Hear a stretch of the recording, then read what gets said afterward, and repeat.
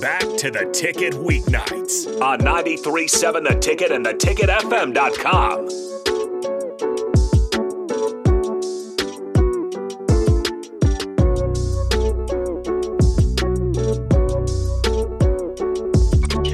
Yeah, I'm with the legend, one of the greatest, Mickey Joseph.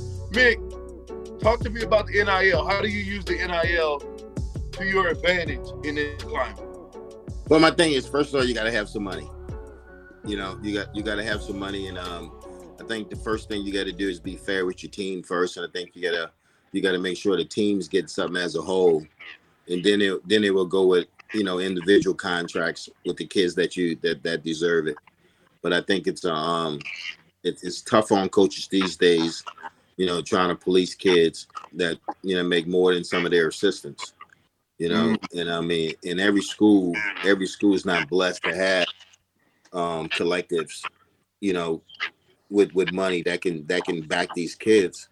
And I think that you got to teach your kids this also. You got to teach them this comes responsibility with this NIL. Like, if you have a parent, you got a show to do. You got to be there for the show. You got to sign autographs at a golf tournament. You got to be there, because I think if they don't show, you shouldn't pay them. Because that's how it's going to be in the real world. You don't show up for work, you don't get paid. But I think you can use it to your advantage, if you have money to do it. Because right now, I laugh at it because I say, well, guys that I know were bad recruiters are good recruiters now because of NIL. Oh, wow.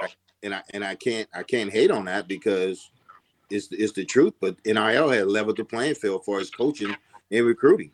And now you have to sell your program.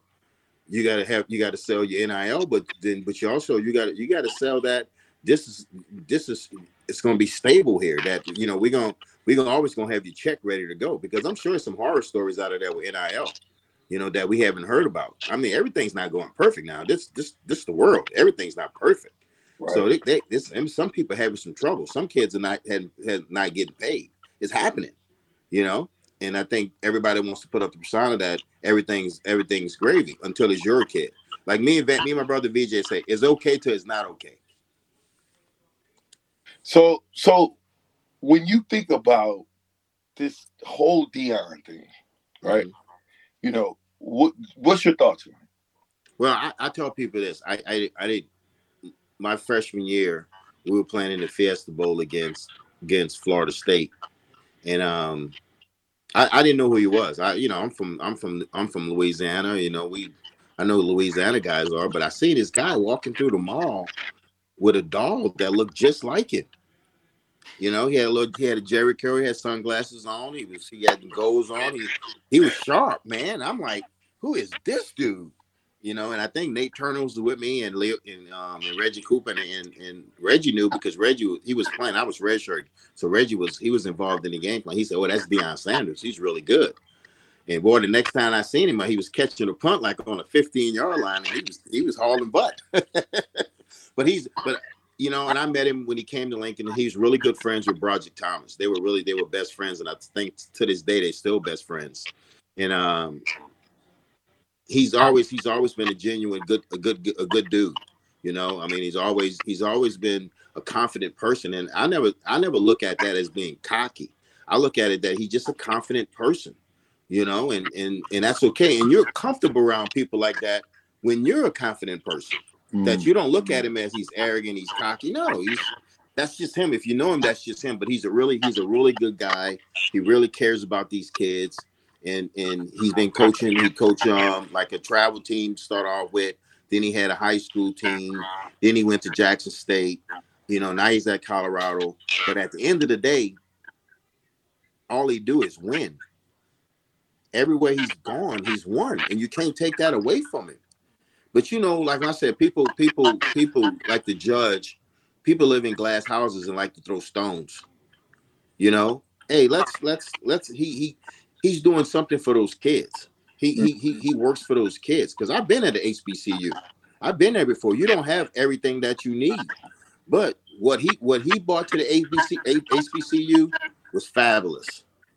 He put them back on the map, because it's really good football, guys. I've been there before. I worked at Alabama State, Alcorn State, and Grambling. And what he did for the HBCUs as a coach, you got to be proud of him because he brought notoriety there. You know, he had ESPN there. He had Game Day at Jackson State. Man, game Day ain't been at some of these other FCS schools, you know, but they was at Jackson State, so he did that. But he's a good guy. I'm happy for his success. I'm happy for his success. I was rooting for him for every game this year except Nebraska. You know, I'm still go Big Red. You know, I'm still go Big Red, and I think he's doing an excellent job, and I think he's going to continue to grow because he's going to be out. He's going to be able to go get some players to come to Boulder and play for him. So he's going to continue. He's going to get better, and I think by them going to the Big 12, now they're about to go back into Texas, Louisiana, Georgia, and start recruiting because think about it. These kids are coming from Colorado to go play in Texas, West Virginia, you know, Oklahoma State, because Oklahoma's getting out of there. You know, they're going to play in Houston, you know, so they're going to be able to come halfway and be able to see their kids play. But at the end of the day, every game's on TV. But like I said, I think he's a good coach, a great coach, but he's an excellent person. I never heard any negative things about this guy, that this guy is just a good person. And I mean, I got to speak to him once or twice, you know, but I'm always cheering for guys like that, you know, because I know how hard it is for some black coaches to get shots, and he got a shot. And so you got to cheer him on. You got to say, okay, man, you're doing it the right way. And he's going to do things the right way. And like I said, you know, I mean, he surprises some people that don't know him. If you know him, you know he was going to get them jokers to play. And listen, he didn't show his hand about the players that he had there because he surprised me, TCU. I'm like, he had little Joe Horn Jr. there? So he got dudes now. He got but where'd that tight end come from? I don't know. Number 87?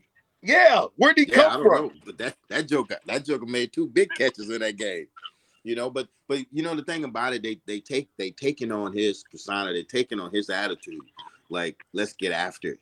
You know, let's go. At the end of the day, you hear him preaching, let's outwork our opponents. He's preaching the same thing. He's just probably saying it a little different. But he's preaching the same thing. Give me your all when you come to practice. Do things right. You know, do things right. And I mean, and at the end of the day, he's letting those kids be who they are.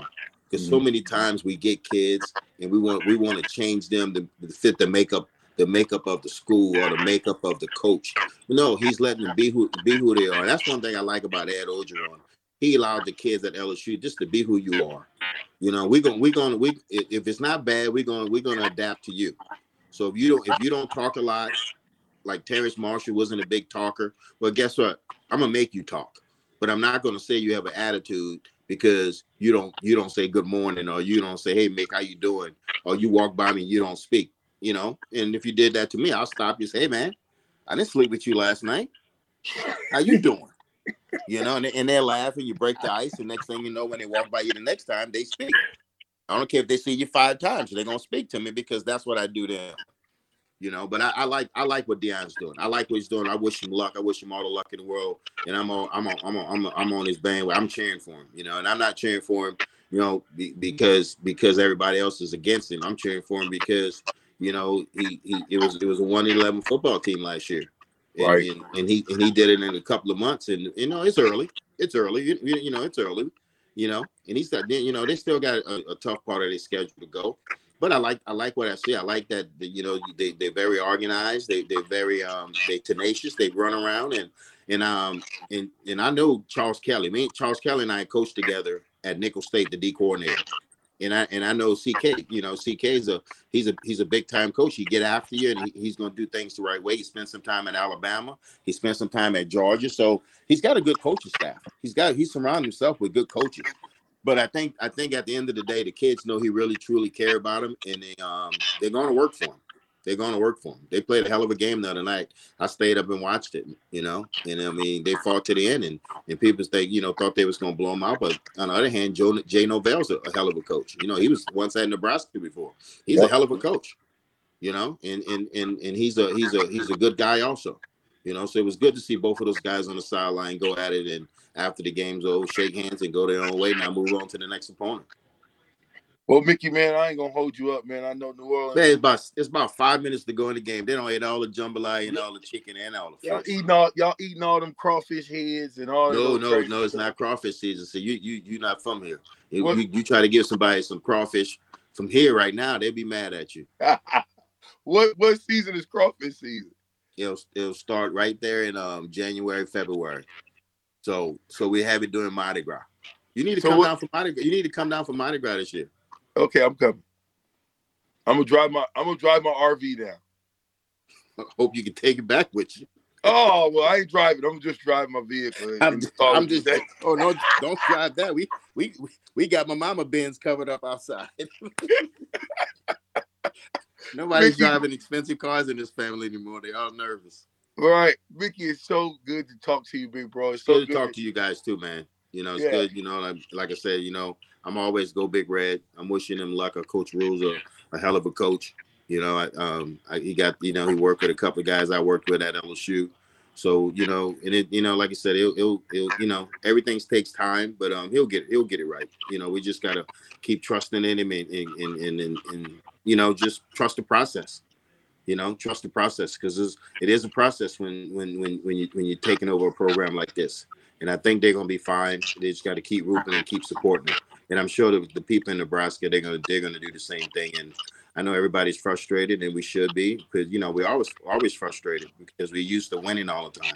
But you gotta be patient with him and let him get it fixed.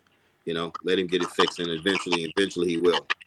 You know. Hey, Mick, man, I love you, brother. Good to see you. All right, bro. I love you too, big dog. You got the smile still. And I hope it's New Orleans women, or they losing. And I got my hair back. Hey, you ain't got no hair. There ain't nothing up there. No, that's hair. That's full. That's hair. You letting it grow back? Yes. Okay. All right. Well, I see you, brother, man. Next time, listen, Heart of a Husker, Rashawn Jackson, Mickey Joseph. You never know who's gonna show up. I appreciate you. Go, baby. We'll go Big Red.